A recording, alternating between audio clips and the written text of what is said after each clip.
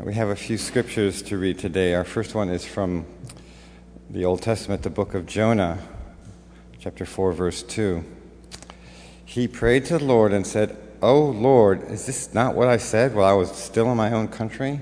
That is why I fled to Tarshish at the beginning, for I knew that you are a gracious God and merciful, slow to anger, and abounding in steadfast love, and ready to relent from punishing."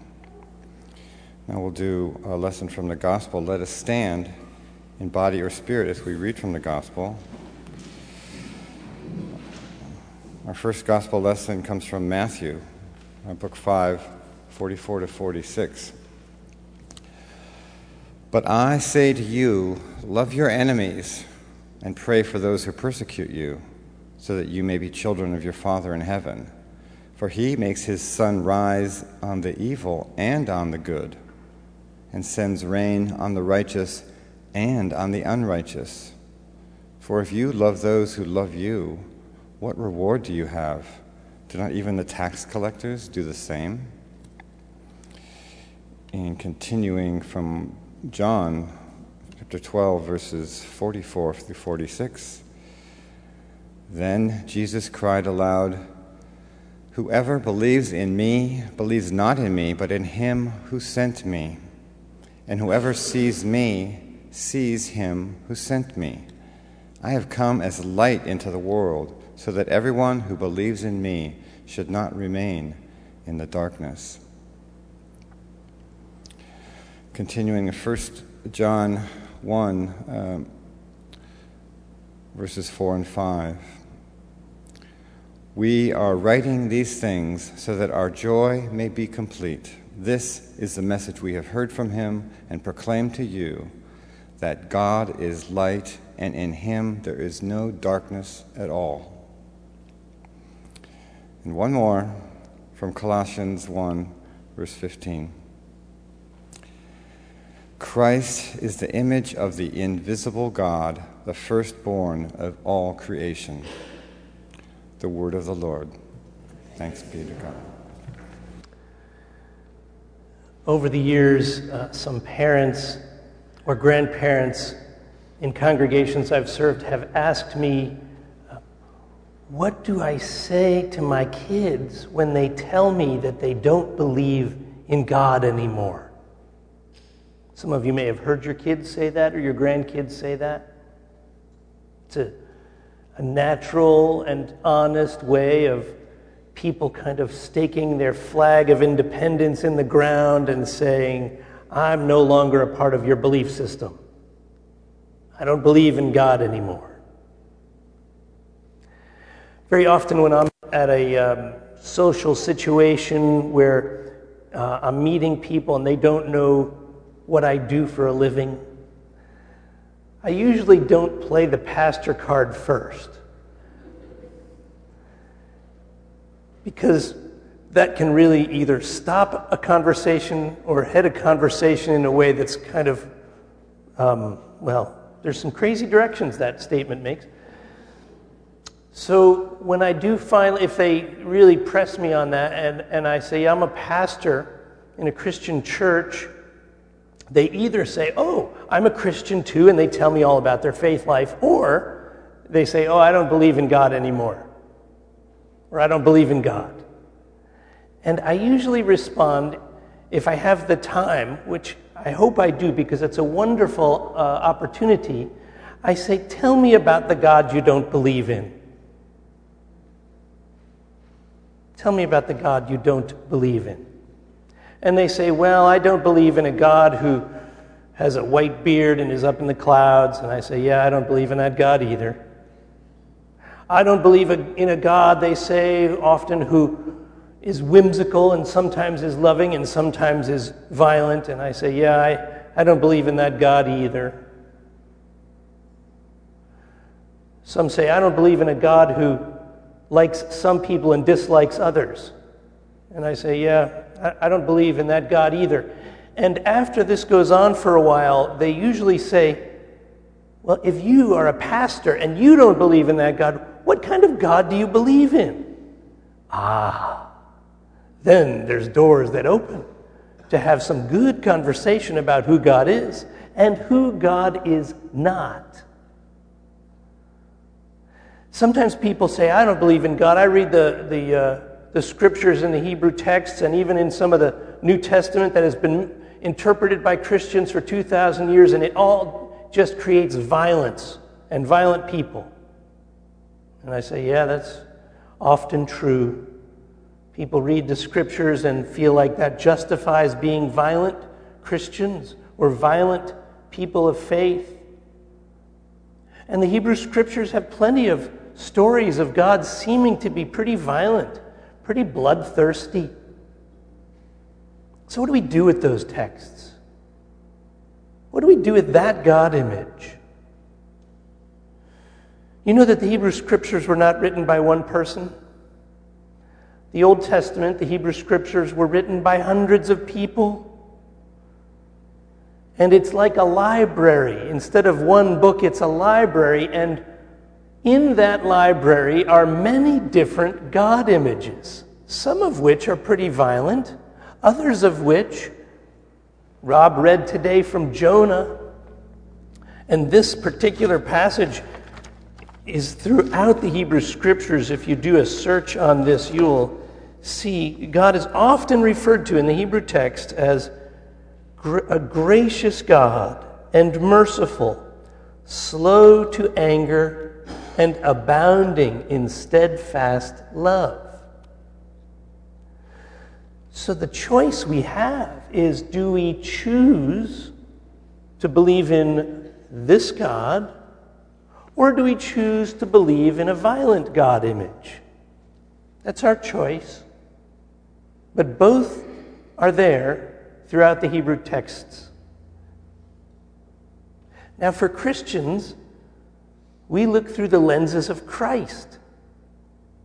Does it match with what Jesus said and did, taught, lived, died, and was risen? Does it fit that narrative of God? Because in the scriptures that were read today from the New Testament, Jesus talks of a God who makes the sun rise on the evil and the good, and a God who sends rain on the righteous and the unrighteous. This kind of God is indiscriminately blessing people.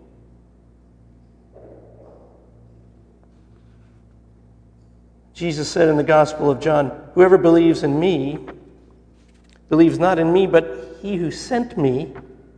And whoever sees me sees the one who sent me. I have come as the light into the world so that everyone who believes in me should not remain in darkness." And then in 1 John, this is the message we have heard from him and proclaimed to you, that God is light, and in him there is no darkness at all.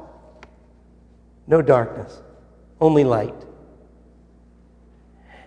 So when we're looking at Jesus, according to the early church, Christ is the image of the invisible God. Christ is the image of the invisible God. So if Christ is the face of the Creator, if we believe in a Trinitarian God, the one who creates us, redeems us, and sustains us, if we believe Christ is the face of God, then the universe is a benevolent place. Then the very nature of the cosmos is built on love, as Teilhard de Chardin said. The very fabric of creation is love, if we believe in Jesus. Friends, this is really important to us. Who is our God? What is our God image? And do we need to outgrow our God image? Because if our God image is experiencing stunted growth, if we went to Sunday school and that was it, that God image is not sufficient. It's not enough. It's not enough to help God work through us. You've heard me talk about The Great Spiritual Migration, a book by Brian McLaren. There's copies of it down the hall. I hope you'll get a copy. It's much better to read than to hear me paraphrase it. But there are 3 migrations that are already happening in Western Christianity. Many churches in this country are making these spiritual migrations.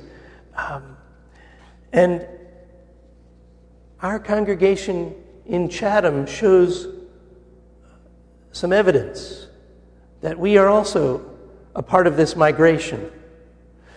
The first migration is moving from a church of belief systems to a church that believes in a way of life. That it's not just about what we believe, it's how we live it out. It's not what we say on Sunday morning, it's how we live it out on Monday morning that's more important.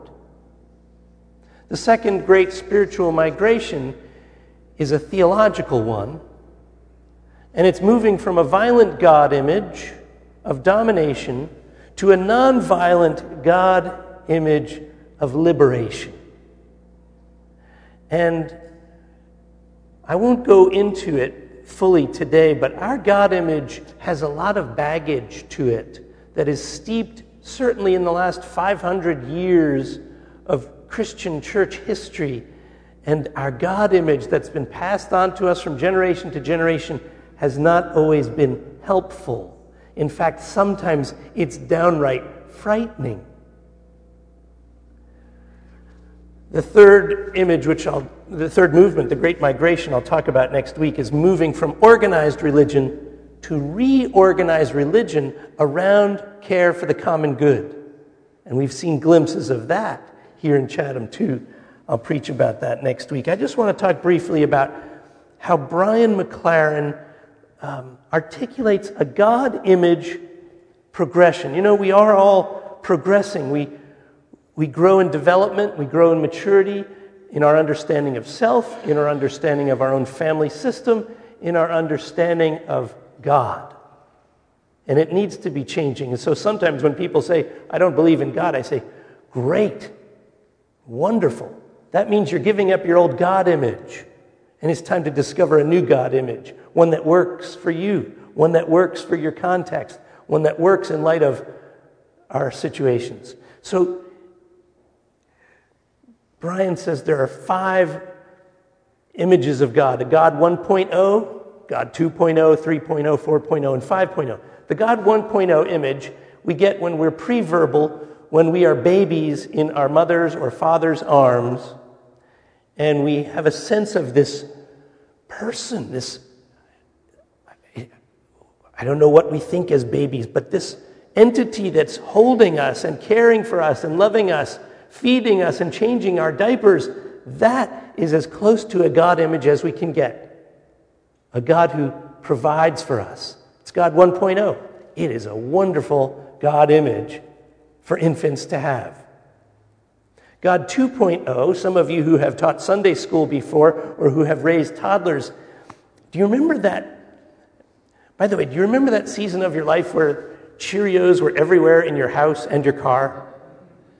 They even had Cheerio containers that were supposed to keep them all. Well, that didn't work. Cheerios were everywhere for a certain season of life.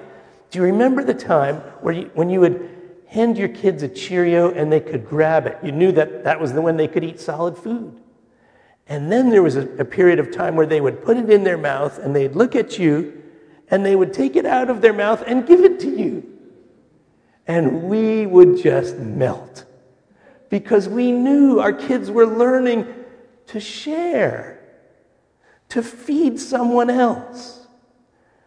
When God sees that kind of behavior in us and we respond to that kind of God, that's God 2.0. A wonderful God image, a God who delights in us when we begin to share. God 3.0 is when we realize that there are certain written rules and unwritten rules to being faithful. And we get the lesson well, and it's a good lesson. Be kind. Care for others. Share. These are good things for a 3.0 God image. And usually kids get that. A God 4.0 God image is when we realize that we're part of a congregation. Our kids are, when they grow up in a congregation, they feel like we're in a good group. We care for each other, and we even feel like our church is better than other churches. Our tribe and our family and our people, whoever that is, we are better than someone else. Now, that's an okay part of our development, but it's not good when we get stuck in a God 4.0 image. Because this is how you know we're stuck in a God 4.0 image. When God seems to hate the same people we hate. Yeah? When we don't like someone and we can certainly, assuredly say, well, God doesn't like them either.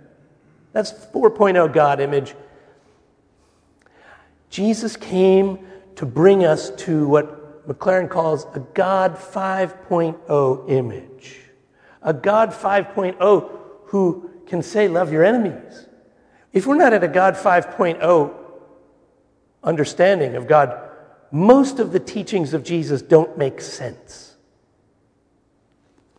Let me just read a few things. On page 98, here's a description of some of where we can be in this developmental chart. He describes one of the problems. We often get stuck on an early version of God. Many of us are still angry and bitter that God 1.0 hasn't solved all our problems and made life as cozy and easy as a warm blanket and a dry diaper. The God that many alienated former believers have rejected is God 1.0. Do you see what happens? God doesn't care for us like God did at a 1.0 level, and we say, oh, I'm done with this God, and they leave. For others, God 2.0 is all they can handle, a gracious God who wants us all to be nice and get along. Some really like a world defined by rules. So for them, God 3.0 is their favorite. And they would very much like to impose God 3.0 on everyone else too. Of course, you may then realize that you would also like to convert everyone to the loving God 4.0. You wish everyone could migrate from selfishness to other-centeredness, from self-interest to the common good, from me to we. You've arrived at God 4.0 and wish everyone else would too. And the next chapter is entitled, God 4.0 is not enough. Let me just briefly share why. We need God 5.0 to emerge. By the way, 5.0 is the God who loves everyone. Full stop. The God who we read about in the scriptures that says God reigns on the just and the unjust. That's God 5.0, who has no limits for love. We need a God of the inclusive we. The God not just for us, but for all of us. Only a bigger, non-dualistic God can unite us and them in an inclusive identity that is not limited to a tribe or nation, but that extends to all humanity, and not just all humanity, but to all living things. And not just to all living things, but to all the planetary ecosystems in which we share. We need to migrate to a grown-up God. We need 5.0 God to lead us away from the precipice of cataclysmic war. We need God 5.0 to save us from paralyzing polarization. We need God 5.0 to teach us to wisely revere and care for the earth upon which all depend. We need God 5.0 because we now realize we have evolved together with all other forms of life on this tiny, fragile planet, which means that all creatures are our relatives, our relations. We are all part of one family tree, one web of life and we need our understanding of God to embrace that reality. He goes on to describe our faith as rings of trees. We grow another ring. We don't exclude the first primary understandings of God. We include them. Richard Rohr says we transcend and include. Transcend and include. We don't throw it away. We see this in the Scriptures. When Moses is given the Ten Commandments, he doesn't say that Abraham's religion was wrong because he didn't have them. And when Solomon builds an elaborate temple of stone, he doesn't say Moses' religion was wrong because he only had a tent of cloth. And when the prophets Amos, Isaiah, and Micah come along, they don't advocate rejecting their religion and culture, even though they are highly critical of its spiritual hypocrisy and social injustice. They want their religion to expand, to evolve, to learn and grow. The same is true of Jesus. He came, he said, not to abolish or replace, but to fulfill what came before him. Fast forward a few pages. Here are some of the models, the witnesses of 5.0 God at work in our world today. Some of these will sound familiar. Theologians and educators like James Allison, Michael Hardin, and Suzanne Ross have been unlocking the work of René Girard, a new anthropological insight into why the concept of God has been so bloody throughout history. In mass media, powerful figures like Oprah Winfrey, Bill Moyers, and Krista Tippett have given creative thinkers like Father Richard Rohr, Catherine Hayhoe, Barbara Brown Taylor, and Rob Bell a platform. And while all this has been going on, from Taizé in France to Iona in Scotland to retreat centers around the world, thousands of Christians across denominations have been rediscovering the contemplative and monastic traditions. These spiritual seekers have, with the help of contemplatives and mystics, embraced a vision of God that is bigger and deeper than God 4.0. A God of unfathomable compassion who can be encountered through spiritual practices and silent solitude, not just through words and arguments and longer words and hotter arguments. Friends, the Holy Spirit is beckoning, inviting, wooing us to discover again and again a God 5.0, a God who some mystics and Brother Roger of Taizé often said, a God who can only love.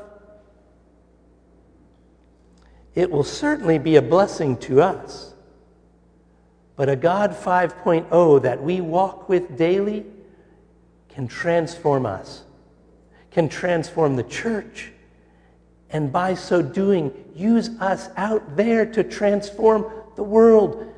And nothing less than a God 5.0, a God of love, a God of compassion, can do that.